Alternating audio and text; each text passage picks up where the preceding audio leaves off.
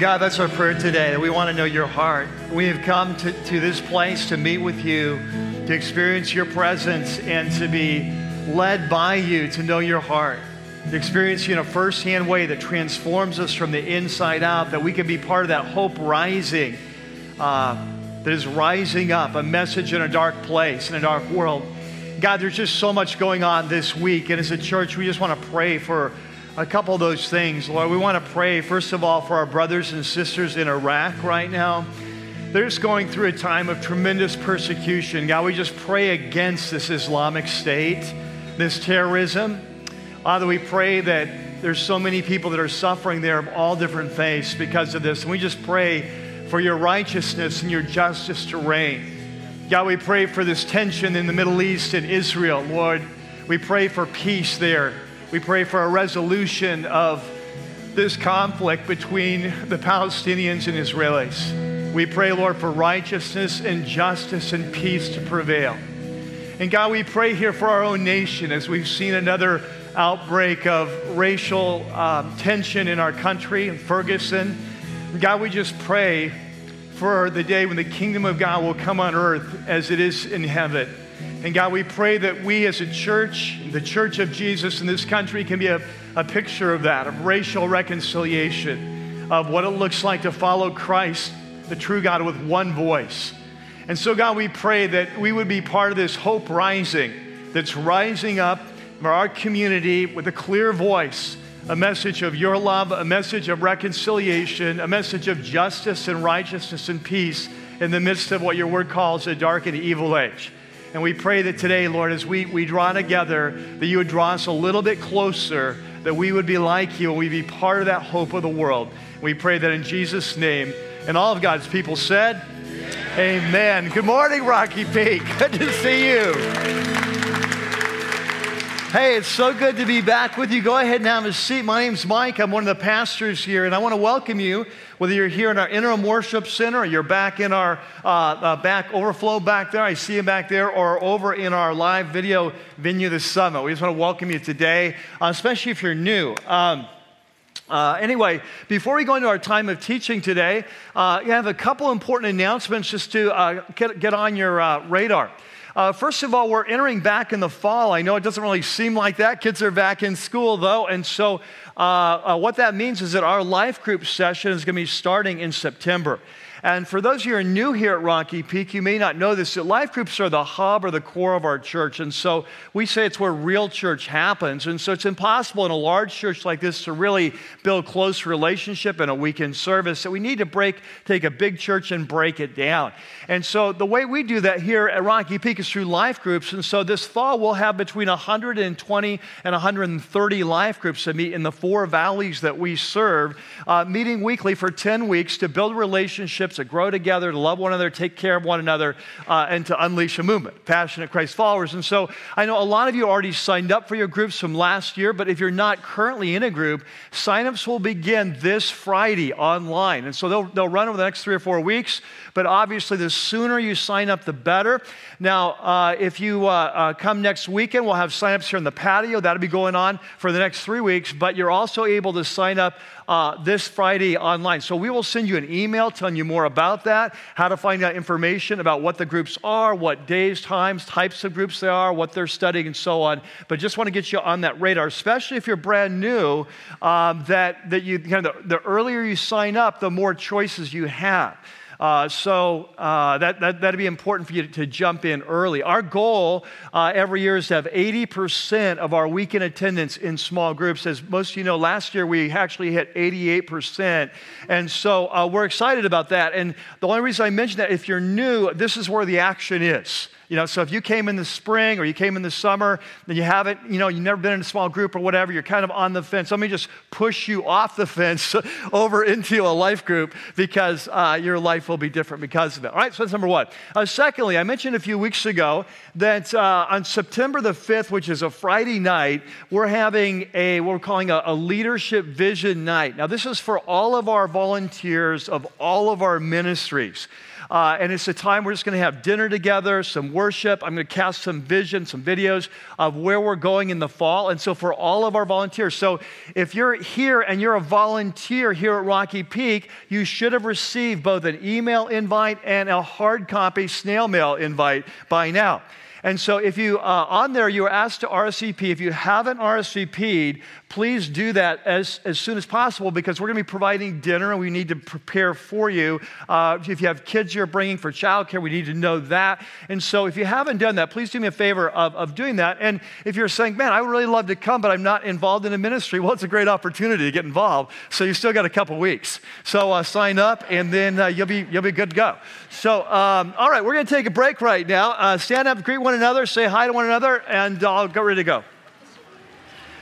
Hey, well, it's great to be back. Lynn and I were away for about 10 days, taking some vacation, some R&R, and you were in great hands. I heard great things about the series that you had, and just kind of on pace of life and what it looked like. And so, but today we're going to be starting a new series. And so if you're brand new, you may not know this, but inside your program is a message note sheet we use every week for our time of teaching. So I encourage you to take that. It's green and white. That'll help you follow along. And if you guys are all set, I'm ready to go. You guys ready to go? All right, let's pray. God, we're just excited to be here together on the verge of starting a whole new series and on just such an epic topic, the creation of the world and the early days of our planet and what it tells us about your vision for our world and for our lives and what it takes to experience that. And so, God, we pray today you would come in your power and your fullness and your spirit. We pray that as a church, you give us ears to hear what your word will say to us. And I pray for me as speaking that you would just speak through me powerfully, clearly, the words, the flow, the humility, the humor, just all that it takes, Lord, to bring together this so we can hear your voice. We pray that in your name. Amen. Well, today we are continuing this brand new, look at me. I'm like, so I have like autopilot, you know? It's like we are in the Gospel of Mark, right? It's like we've been there for a year and a half. So, no, we're starting a brand new series. I got to practice that one. By 11 o'clock, I'll get it right. Last night I screwed it up too. We're starting a brand new series. You can see the Genesis Chronicles, the story begins. And I'm really excited about this series. I've been preparing for it for several months and really excited about it because in this series, this series is really going to focus on the first 3 chapters of Genesis. It's actually a trilogy of series, much like our last trilogy, except it won't last for a year and a half. We're just going to be in this for 3 months or 4 months up to the start of the new year, just for the fall.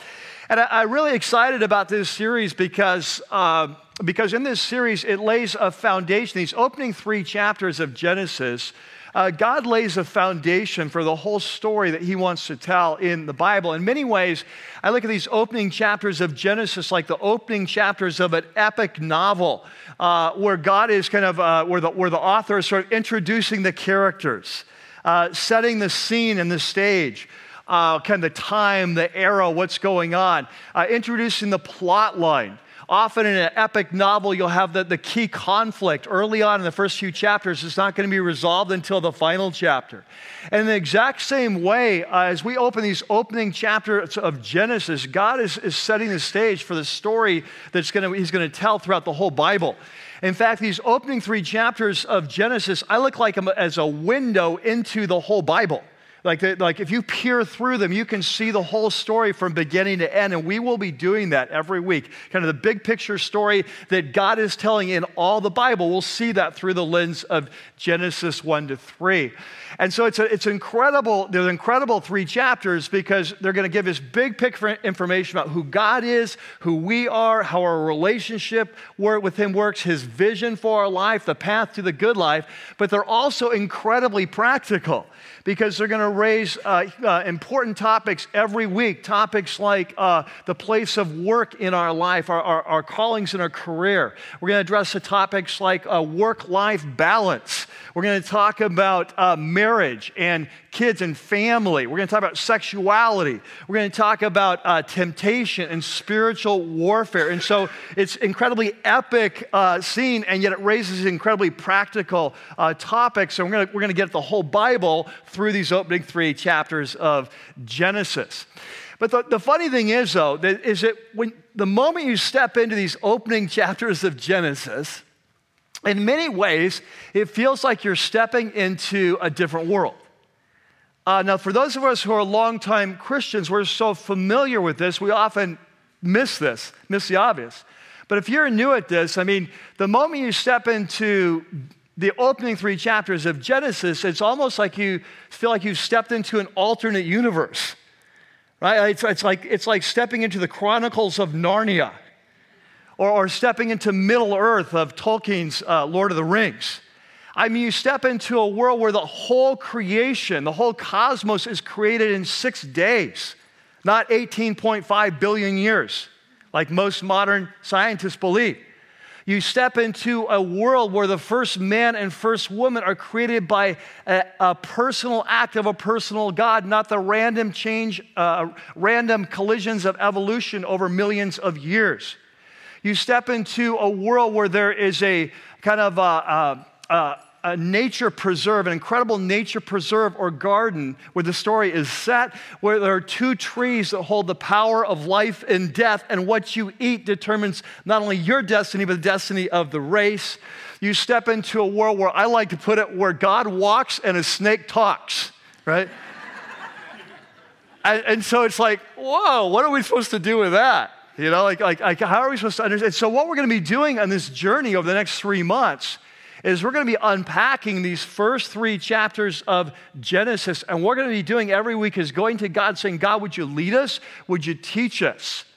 Would you meet us during this series? And would you show us who you are, who we are, and the path to life, your vision for our lives, all right? So today we're going to jump in, and we're going to look at just the first 2 verses of chapter 1.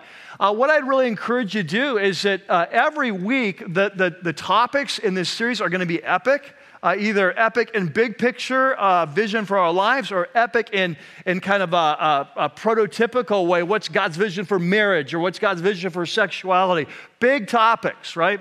And so you don't want to miss any one. And so a lot of you don't know this, but all of our messages are available online each week. They're a video podcast.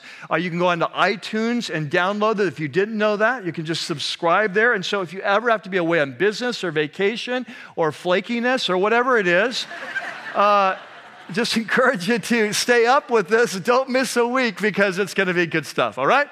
So, hey, before we jump in, though, and look at these first 2 verses, we need to start first and talk about some kind of big picture questions that you ask whenever you start any new study of any book in the Bible. And it's questions like who wrote this, and when did they write it, and why did they write it? And there on your note sheet, we're not going to spend a lot of time on this, but it's really important. There's a section called the Genesis Chronicles, who, when, and why. And I want to spend a couple minutes because understanding who wrote it, when it was written, and why it was written is really important, understanding what the message is about and how we interpret it, whether it's Genesis or any part of the Bible. And so here's what happens is when we ask the question, who wrote the book of Genesis, the consistent answer that the Bible, Old Testament, New Testament, Jesus gives us is that Moses was the primary author of the first 5 books of the Bible. Not just Genesis, but the first 5 books of the Bible. In fact, we should look at the first 5 books of the Bible as all kind of part of one story. Much like if you read the Chronicles of Narnia, there are 7 books, but they all are interrelated. If you read Tolkien's Lord of the Rings, there's 3 books, but they're all interrelated. And the same way, these first 5 books of the Bible we call the Law of Moses, or the Torah, or the Pentateuch. Penta means 5, Tuch means book, 5 books. That this whole Torah is part of one story. 5 books, one story. We need to remember that, written by one author, all kind of related.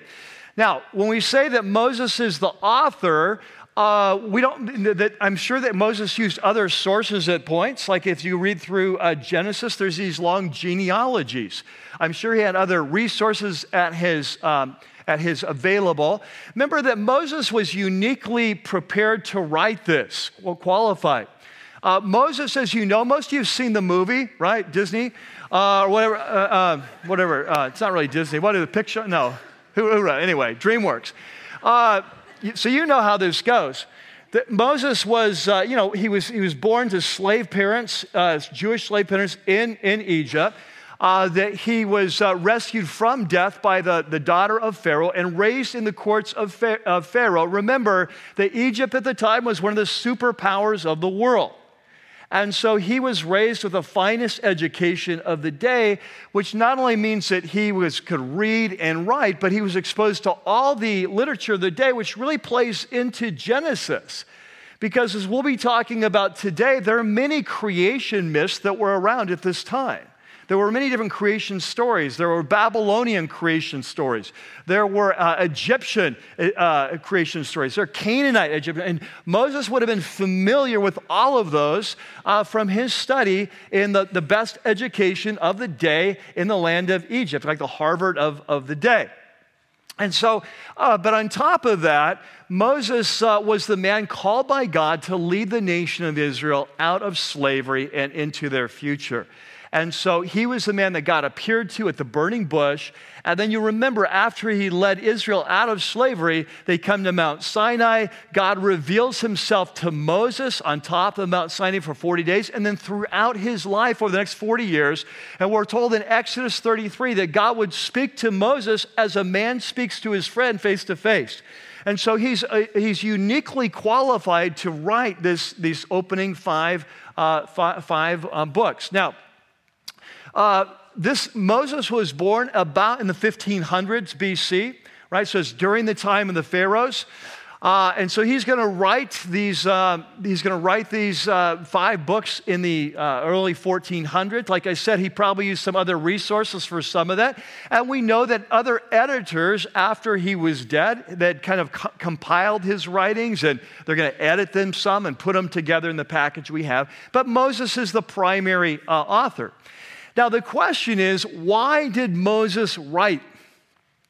And this is extremely important because we often look at the Bible as if it's just dropped from heaven, this magic book, right? This kind of magic book, you turn around one day, here's the Bible.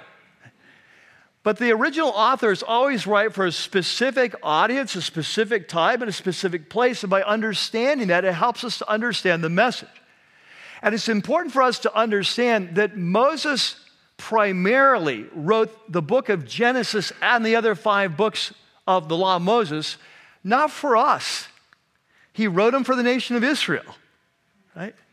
He wrote them to help them understand who this God was who rescued them from slavery, split the Red Sea, led them through the wilderness, revealed himself at Mount Sinai, and has sustained them for the last 40 years. And so he's writing primarily for them to understand who this God is, a little bit about the history of our race, but primarily, catch this, primarily to understand who they are and the part they play in this larger story that God's telling.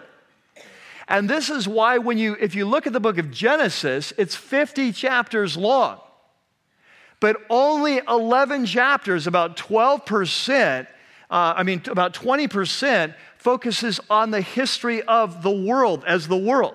These opening 11 chapters, that we're going to be studying 3 of those, 80% focuses on the story of Israel.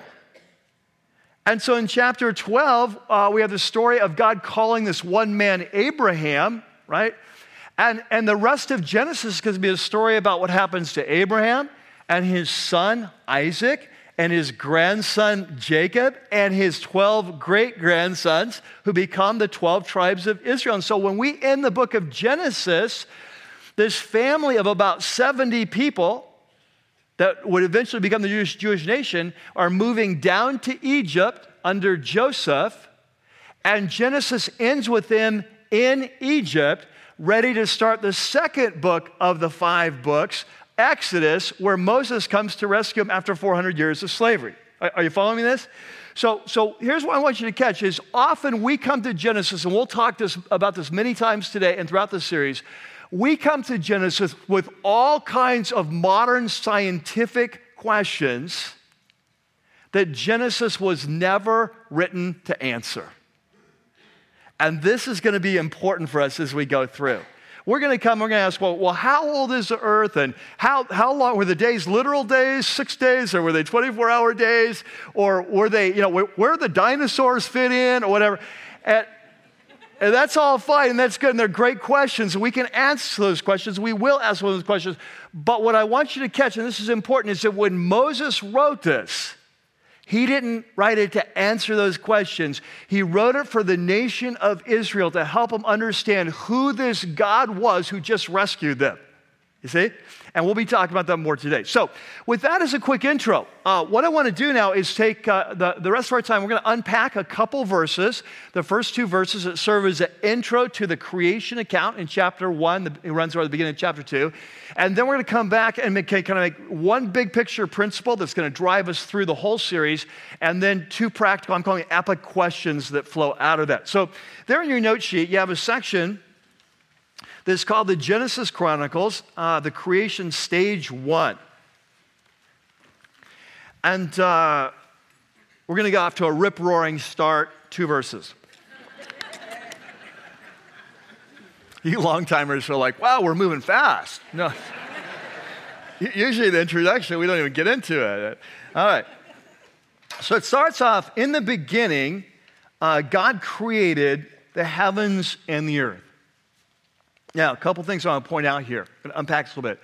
First of all, let's talk about that phrase, in the beginning. That in Hebrew is a word called, it goes like this, bereshit, right? So, in the beginning, bereshit. It's the first word in the Hebrew Bible. Now, this is interesting. In the Hebrew Bible, the first book in the Bible is not called Genesis. It's called Bereshit.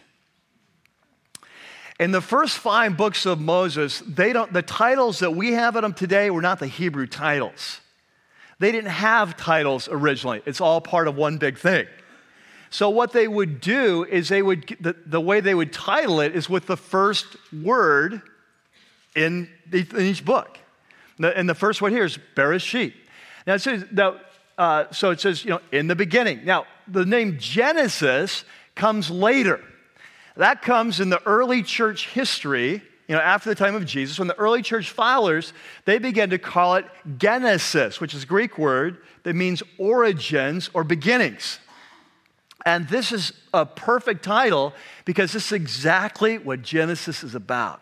It's about origins, it's about beginning, the beginning of the world, the beginning of the human race, the beginning of Sabbath, the beginning of marriage, the beginning of sin and death and destruction, the beginning of the promise that one day God will turn all wrongs to right, and the beginning of his method to restore the world, the raising up this one family through Abraham. Right? So it's a story of beginnings. So it says, in the beginning, Bereshit, God created the heavens and the earth, which is a Jewish way of saying heavens, of saying the entire cosmos, heavens and the earth. Now, I want to stop here for a second, and I want to point out something very important. Moses didn't write this for pagans. He wrote this for the nation of Israel. And so when he wrote this, the nation of Israel had recently come out of slavery in Egypt. And so what I catch is he's not explaining who God is. He's not like this, hey, let me tell you about God. They knew God, right? They had experienced God. God, Yahweh, had rescued them out of Egypt. God, Yahweh, had brought the 10 plagues on Pharaoh that forced his hand. Yahweh had split the Red Sea. Yahweh had led them through the wilderness, pillar of fire by night, cloud by day. Yahweh had appeared at Mount Sinai and revealed himself. Yahweh had fed them with manna for the last 40 years and protected them. So they had experienced this God, Yahweh, this God of their fathers, the God of Abraham, Isaac, and Jacob, who had revealed himself by this new name to Moses, Yahweh. But I want you to catch this. They had not grown up with much knowledge of this God. Genesis had not been written yet.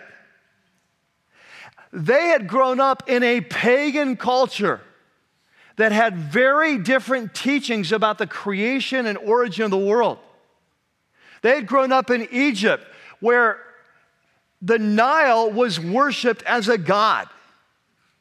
They had grown up in Egypt, where the sun was worshiped as a god. They had grown up in Egypt, where the moon was worshiped as a god. The stories that they had been raised with, or they had heard in their culture, were a story about gods in warfare and having a war, and as a result of the war, the creation was produced. They're familiar with the different stories, creation accounts of ancient times, whether it's from Egypt or Babylon or Sumeria, or they're from the Canaanites, of gods having sex with one another, and that's why the world is here. Like, this is the story. They've not heard a story of one God creating. They've heard of many gods having wars and all, and the earth is an aftermath. That wasn't even an intentional thing. This is what they've been raised on. And here is what Moses comes to him and says, no, those stories are all wrong. That there's only one God. And that God, the God who rescued you from Egypt and has been your Savior, that God is the creator of everything that there is, the heavens and the earth. And so he says, in the beginning, God, your God, created the heavens and the earth. But notice what he says here. He says, but the earth was formless and empty. And so he says, what Moses seems to be painting a picture of is that when God created, he created initially the raw materials of creation, if you will, and yet the place was a mess. It was formless, it was empty, it wasn't fit for human life. In fact, in the Hebrew, this is very poetic. And one of the things we'll talk about is these opening chapters of Genesis are works of art. You don't see it as much in English, but when you study in Hebrew, they are carefully crafted works of literature. For example, we'll talk about this more next week, but this word for create that we'll talk about in a few minutes, it's used 3 times. The creation takes place in 7 days. God speaks 10 times. 3 times he blesses. There's this very careful scripting of this whole account, describing this incredible creation and this incredible literature. And these opening words, there very many times are written with alliteration, key words. And this is interesting because as it starts off, it says that in our English text here, it says the earth was formless and empty. You know how that reads in Hebrew? It reads like this: the land was tohu vabohu. And here's what's interesting. Tohu vabohu, in other places in the writings of Moses and in the Old Testament, it describes a barren wasteland, a place uninhabitable for human life. And so what Moses is saying is, in the beginning, Bereshit, God created the raw materials, but the place was a mess.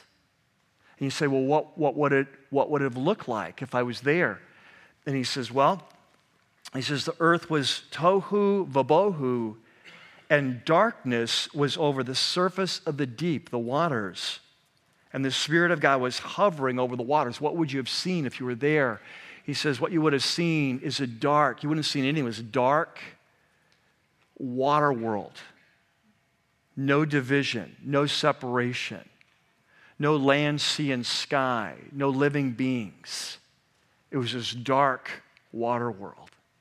He says, the Spirit of God was hovering over the water. Now, this is fascinating. That word for hover is a word that Moses will use. Remember this 5-volume series, right? The Chronicles of Genesis, we're calling it Genesis Chronicles. Moses will use a couple key words at the end of the last volume in Deuteronomy that he uses here at the beginning of Genesis. It's almost like he's wrapping it up. And Deuteronomy 32, the last of the 5 volumes, God says this, that he says, I found Israel in the wilderness, talking about the nation of Israel. He said, I found God in the wilderness. It was tohu, in a barren place. And then he says that he became the apple of my eye.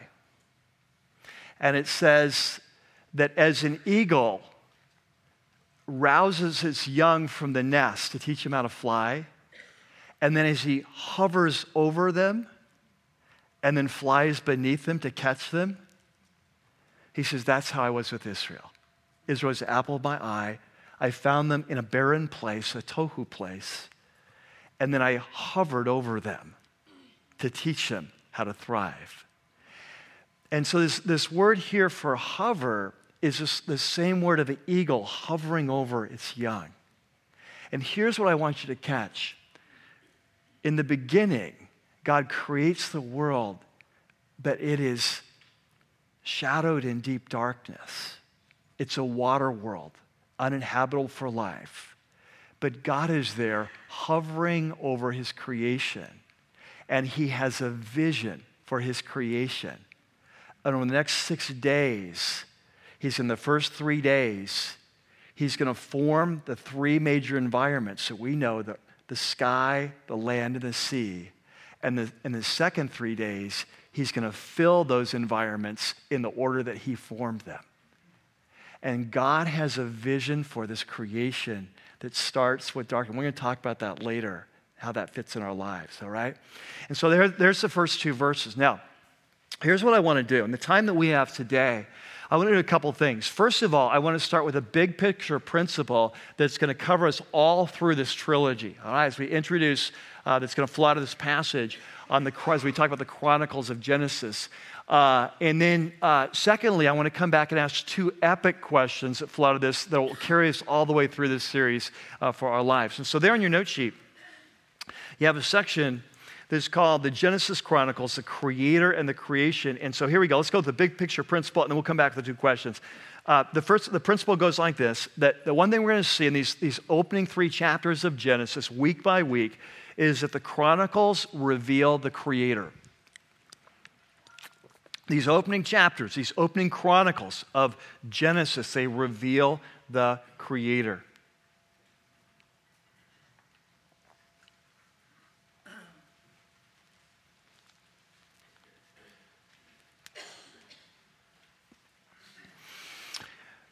Now, this is important because often, even as Christ's followers, as we read the opening chapters of this Chronicles, we miss the obvious.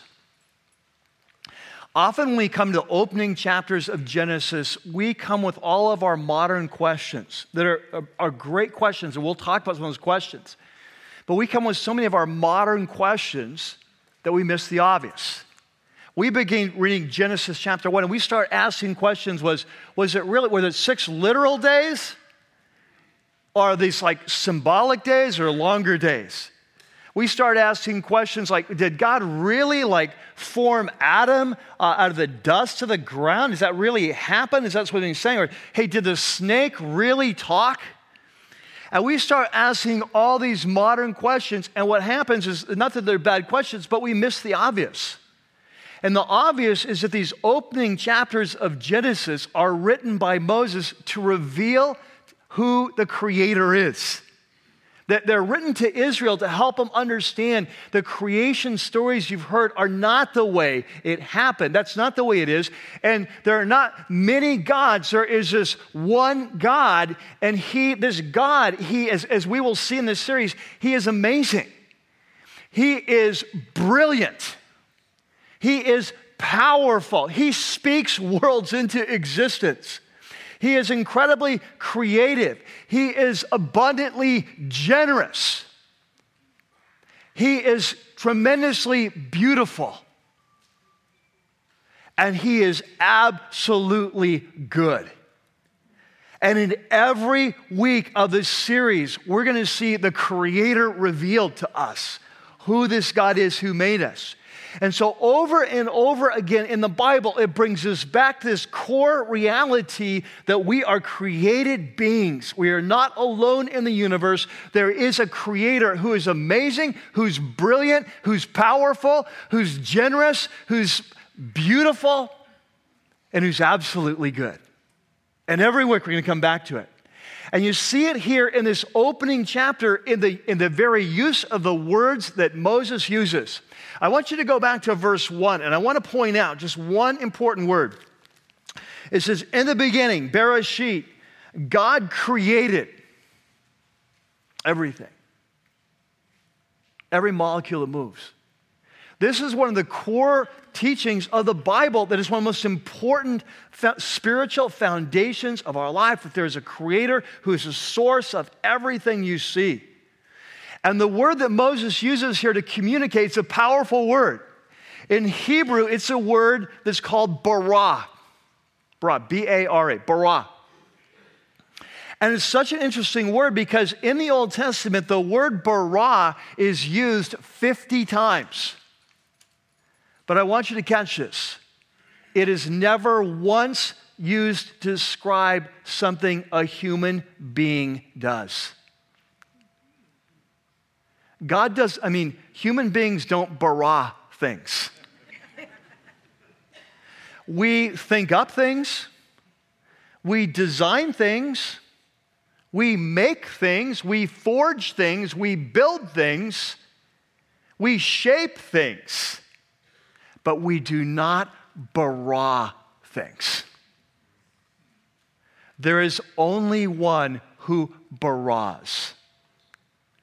As the New Testament will put, to create out of nothing.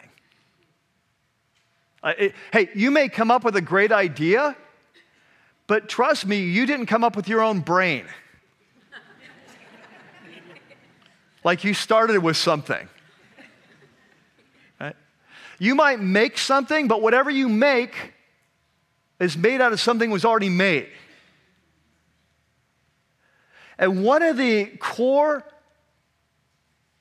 spiritual principles of the Bible is there is only one God, and He is the one who baras things. He is the creator of all things. And it's one of the core spiritual principles of our life the Bible brings us back to again and again. We'll see examples of that today. But what I want you to catch is these opening 3 chapters of Genesis. As we look at some of the modern questions we have, I don't want us to miss the big picture. That Moses didn't write Genesis 1 through 3 so we know where the dinosaurs fit in. He wrote it to reveal who our Creator is, and that He is brilliant. He is bigger than you can imagine. He is smarter than you could even begin to think. He is so powerful, He speaks galaxies into existence with the mere sound of His voice. That He is incredibly creative.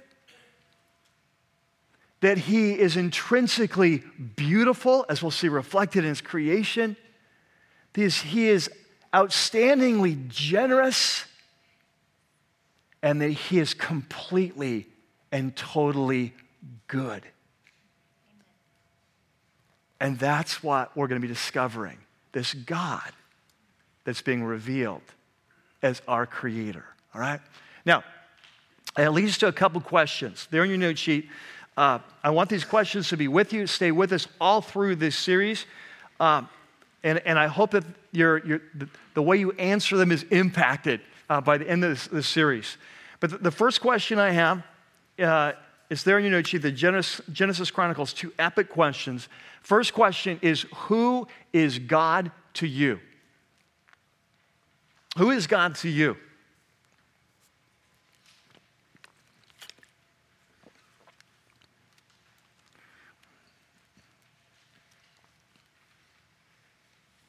This is one of the most critical questions of life. We'll talk more about this in a few minutes. But in Moses' day, there were many different views about God and creation. Like this wasn't the only one around, right?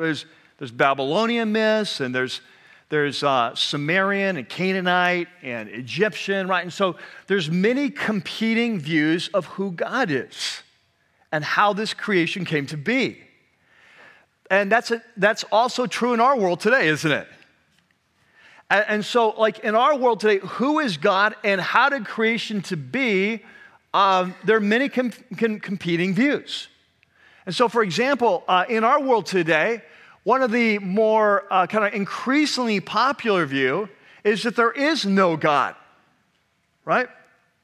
You've read The New Atheist or seen those bestsellers, whatever, that there is no God, that all there is eternal matter. That the universe has always been, and that everything we see in the cosmos is just a result of a huge explosion that took place 18.5 billion years ago, and a series of random collisions over a long period of time, that we are here, that you are here, that everything is here, is one big accident. All right? Now, it's an increasingly popular view, but it's a very real view, isn't it? People you work with, people in your families, many of them hold that view today. Now, of course, there's challenges if you hold that view, right? Like you have to explain things like, well, how did everything come out of nothing, right? You have to explain things like, wait a second, like if everything in the world is a result of one big, long billions of billions and trillions and quadzillions or whatever of accidents over a long period of time, how do we end up with a world that appears so carefully designed with so much beauty and order and structure, whether it's at the macro level of the cosmos or the micro level of subatomic particles? How did that happen? Right? You have to be able to answer that question. And you also have to be able to answer this question: how did an impersonal universe create personal beings? Right? Like for example, you and I, we live, we laugh, we love, we cry. We have a strong sense of moral right and wrong and justice and injustice. I mean, this morning we prayed, right? We prayed over the situation with this Islamic State that is taking over in Iraq and over in Syria, right? Where they're rounding up anyone who doesn't agree with them, and they're murdering people, and they're burying people alive, and they're beheading people, right? And we look at that and we say, that is not right, that is wrong. And there's a strong sense of moral injustice and even rage that comes with that. We look at a situation that's happening over in Israel, between Israel and the Palestinians, and say, this is not right. This is an evil thing. This is not right. Something needs to be done. We look at the nation of Syria that has had over 200,000 people in the last few years have been slaughtered in Syria alone. We say, this is not right. We look at our country. We look at what's going on in Ferguson. We look at the racial tensions in our neighborhood. This is not right. And you ask the question, if we are simply the result of impersonal forces colliding randomly over billions of years, if we are just the result of an accident, where did we ever get the notion of right and wrong? We may have differences of opinion over what is right and what is wrong, but I'm telling you, we have a strong sense there is a right and wrong, don't we? If you don't believe me, wait till someone cuts you off on the 405. And you're going to find that is an unjust action, and you need to pay. And if there's not a cop around, I will make you pay. Right?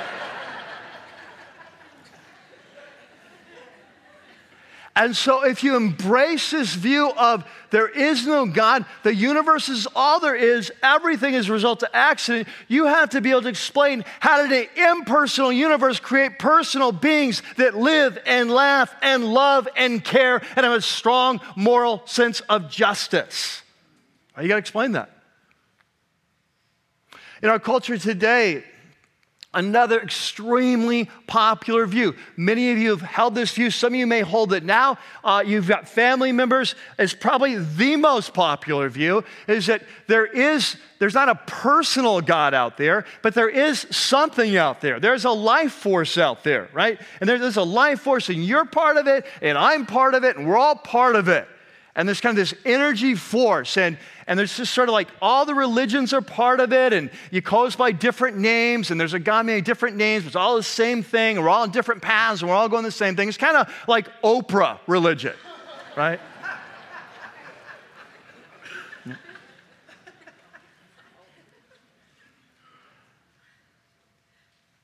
And so, but the problem with that is, you got a couple problems with that. Well, first of all, this idea that we're all saying the same thing. Like, have you ever really studied what everyone's saying? All these different things are saying? They're saying things that are mutually exclusive, things that are directly opposed to one another about who God is and who we are. I mean, you're really going to go to the Sunnis and the Shiites and say, you're all saying the same thing? How do you think that's going to fly? Right? But you have a bigger problem. And the bigger problem, if God is all there is, and the tree is God, and I'm God. By the way, this is why in our world today there is such a big push for environmentalism.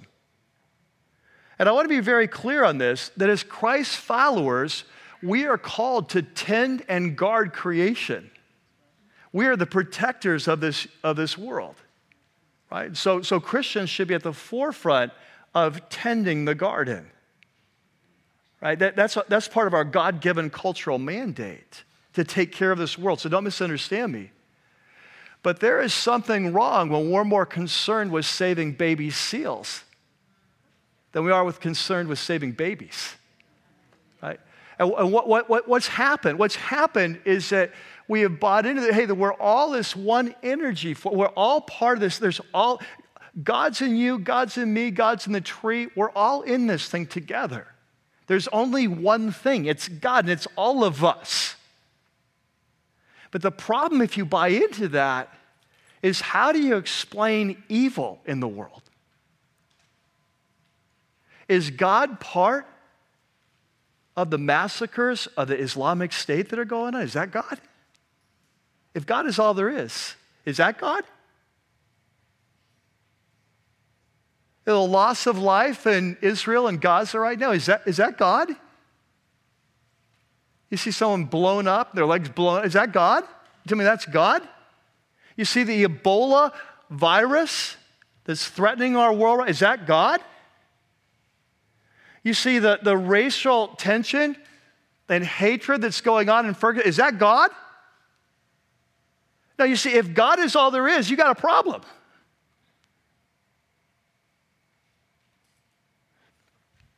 And then there's others in our culture that say, no, hey, we got a different explanation. We look at the universe and we would agree there's incredible design. Next week we'll talk about this just a little bit, but some of the greatest physicists of our world today will say there's no way this was an accident. Like there had to be a design here. They're not believers. They're not Christ followers. They're not even, but they'll say, but there's something behind this thing. It's obvious. But they'll say, but we don't believe that something or someone is knowable. And so then the question that you're left with is, and then basically what you're saying is that we're alone in the universe. There may be a God of some sort. Obviously, there's evidence, but maybe he finished the job and threw away the key, and he left, or we don't know what's going on, but we're alone in the universe, and there's no direction in life.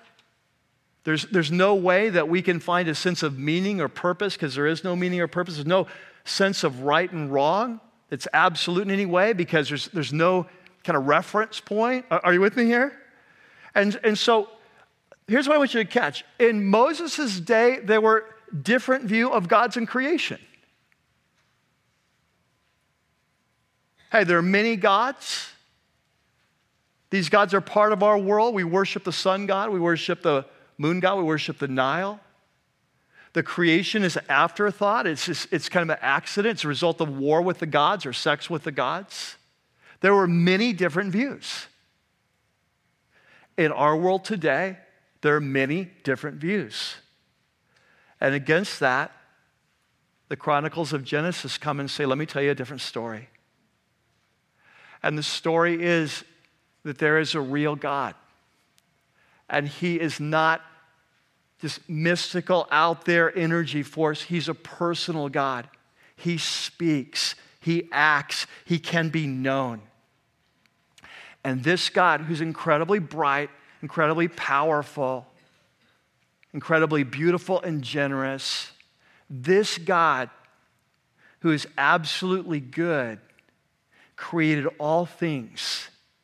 And because of that, our lives have meaning, and they have purpose, and they have value, and they have significance, and there is a path to life, and you can find it in relationship as you come under the leadership of this God who created you. And that is the story of Genesis. So the question is, who is God to you? There in your note sheet, there's a great quote by a famous Christian pastor, leader, author from the early 1900s. His name is A.W. Tozer. He wrote a very famous book called The Knowledge of the Holy. And I want you to catch this. It's the second quote there in your note sheet. It says, what comes into our minds when we think about God is the most important thing about us. For this reason, the gravest question before the church is always God himself. And the most portentous or important fact about any man is not what he at a given time may say or do, but what he in his deep heart conceives God to be like. Were we able to extract from any man a complete answer to the question, what comes to your mind when you think about God, we might predict with certainty the spiritual future of that man. Who is God to you? What do you believe about God? What do you believe of this creation?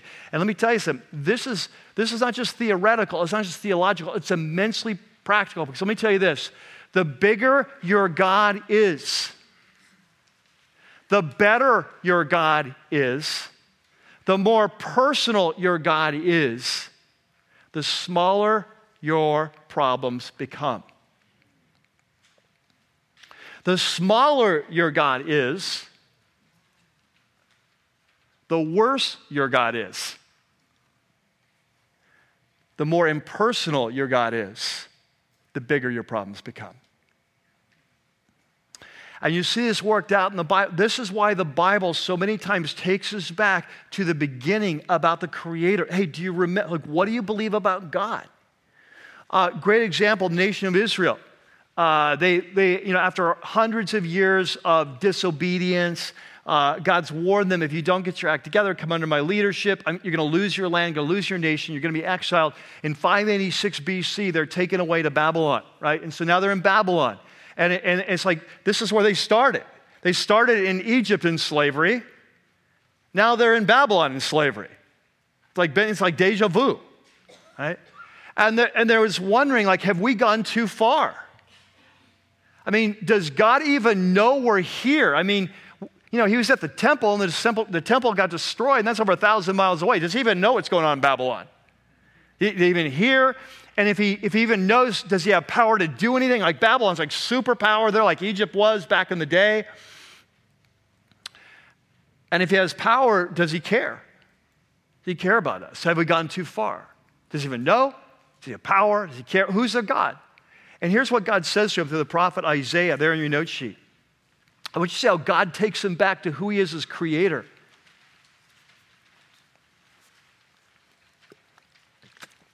And he says, lift up your eyes and look to the heavens. Look up at the stars. Who created all these?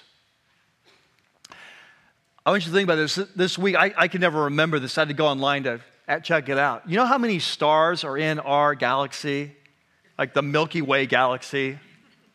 I can never remember. I know it's a ton, right? Okay, 300 billion. That's a lot of stars. And then you say, well, how many galaxies are there? Well, we don't know that for sure because we don't have any telescopes to go that far. But their current estimate, is 100 billion.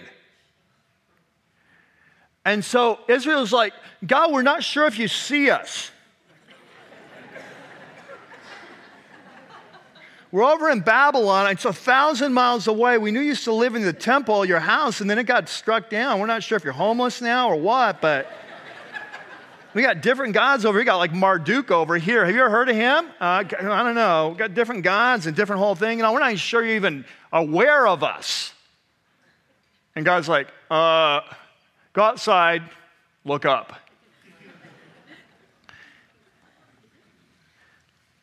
Lift your eyes.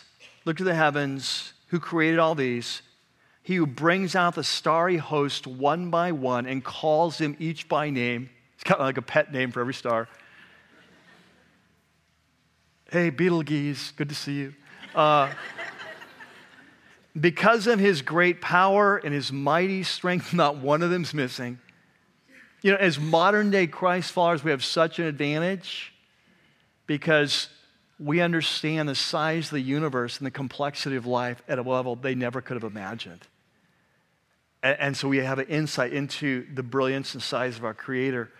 He says, why do you say, O Jacob, and complain, O Israel, my way is hidden from the Lord? Like he doesn't see. My cause is disregarded by God. Like he doesn't care. He says, don't you know?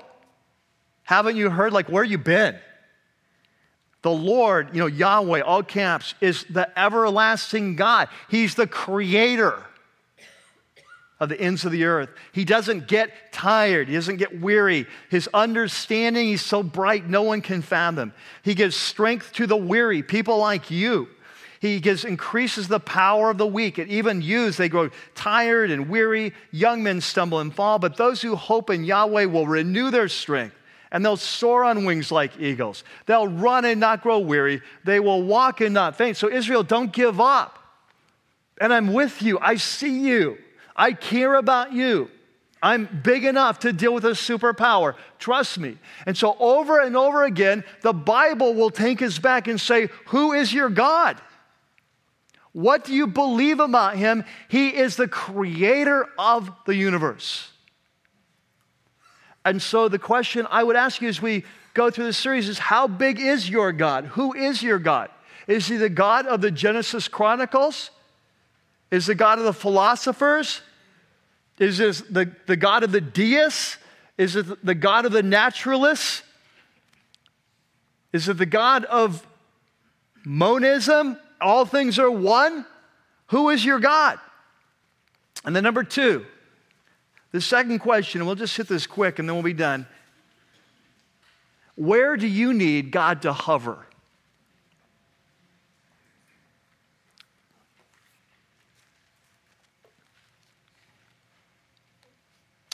I'm going to break this down a little bit. If you go back to verse 2, chapter 1 and verse 2, we saw this. The earth was formless. It was empty. Darkness was over the surface. It's like it was a mess. Dark water world. But good news was the Spirit of God was hovering over the waters.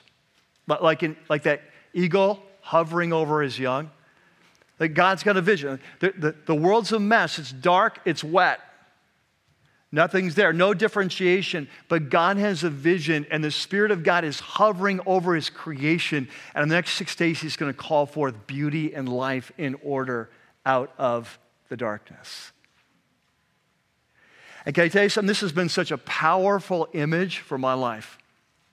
I can't tell you how many times I prayed this verse over my life, prayed it over my family, my wife, our marriage, the ministry here at Rocky Peak or in the past other churches, or our nation. Right? What I want you to catch is God has a vision for your life. You know, in the Bible it says in 2 Corinthians 5, the Apostle Paul he goes back to the Genesis, he uses creation account. He says, you know, when any person comes to Jesus and they're born again and they start a new life, their eyes are open, he says it's like a new creation.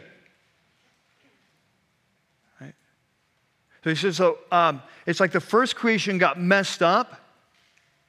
Jesus being resurrected from the dead is start of a new creation. And when you become a follower of Jesus and he opens your eyes and you receive the gift of the Holy Spirit, you are a part of that new creation. It started. And so a lot of you know this verse, but some of you don't. It's 2 Corinthians 5, verse 17. It's not on your note sheet, but it says, if anyone is in Christ, he is a new creation. And that's not just hey, I get a thesaurus out. What word can I use here? Paul is referring back to the creation account. And what he's saying is the same God who created out of nothing has created in your life. In fact, in 2 Corinthians chapter 4, Paul says this is the God who said, let there be light, is the God who has shown in our hearts to reveal the glory of God in the face of Christ. Like when someone comes to Jesus, light dawns. God says, let there be light. And the eyes are open and we come to Christ and we're born again and a new creation starts. He's got a vision for our life. And just like he had a vision for his creation, he's got a vision for your life. And so many times I've gone to God and say, I don't know what you want to do with my life, but I ask you to hover over the darkness and call forth beautiful things. And men and women, this becomes especially powerful in times where you're experiencing darkness. When your marriage is a mess, your finances are a mess, your kids are a mess because of you. Just saying. Your dating life is a mess. Your sexuality, your moral life is a mess. Your relationship with God is a mess. And you don't know where to turn. And you don't know what to do. And it's so screwed up. You don't have answers. You've done everything you know how. It's all failed. Your life is in darkness.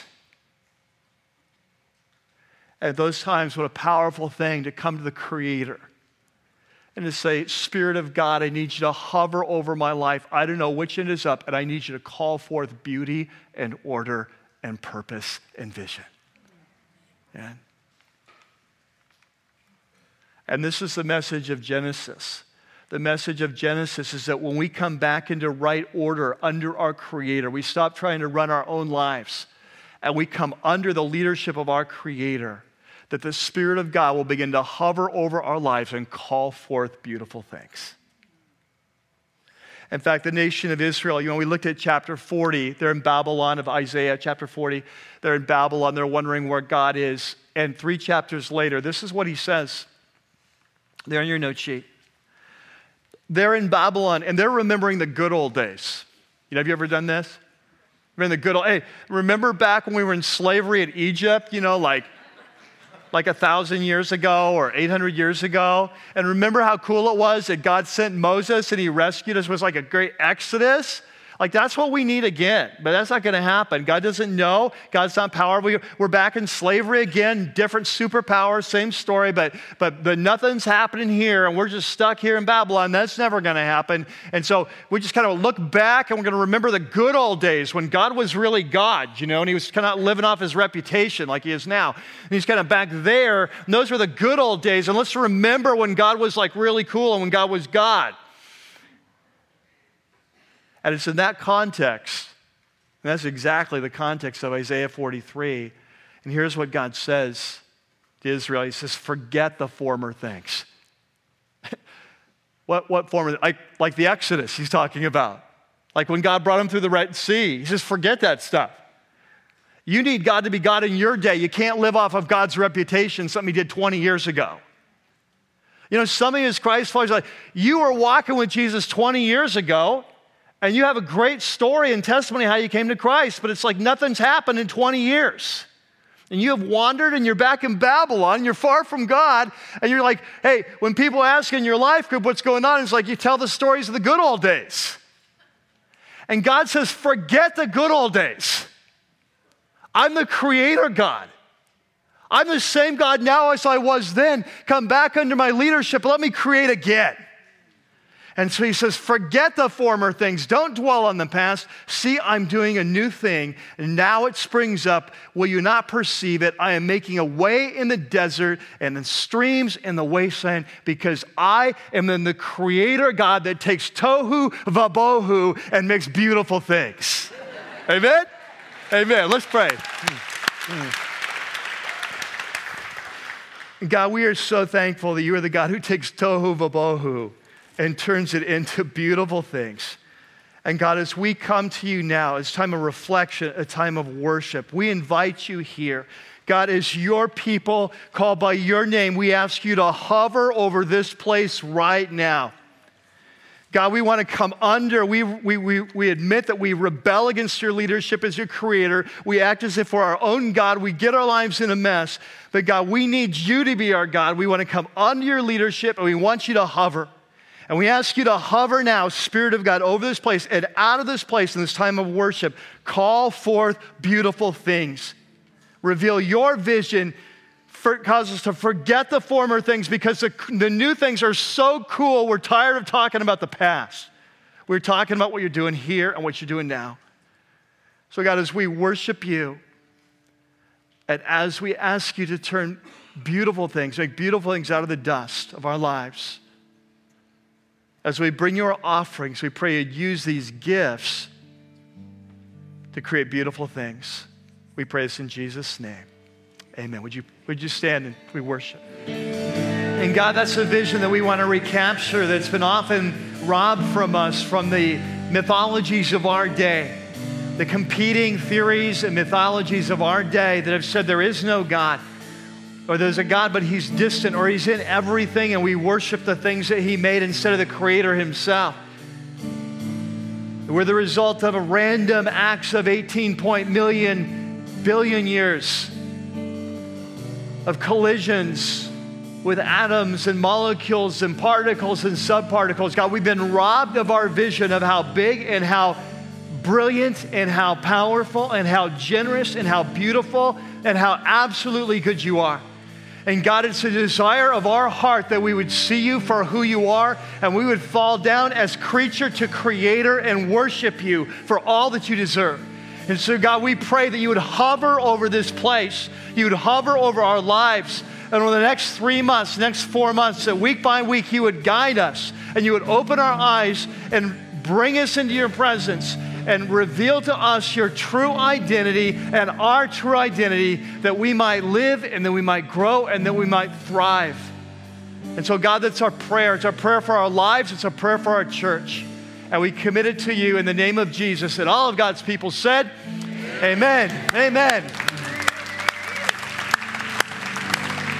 Hey, well, so great to worship with you today. I hope you can come back next week and continue, as next week we'll unpack the 6 days of creation and talk about some of the different views Christians have had on these passages, big picture teachings, but also how do we reconcile the teaching of Genesis 1 with kind of theories of modern science, and how does that work? And so I'm sure I'll irritate some people next week, but that's why you come, right? Just to see who I irritate. So, hey, God bless you. Have a great week. May this be a week where you experience the Creator in new ways.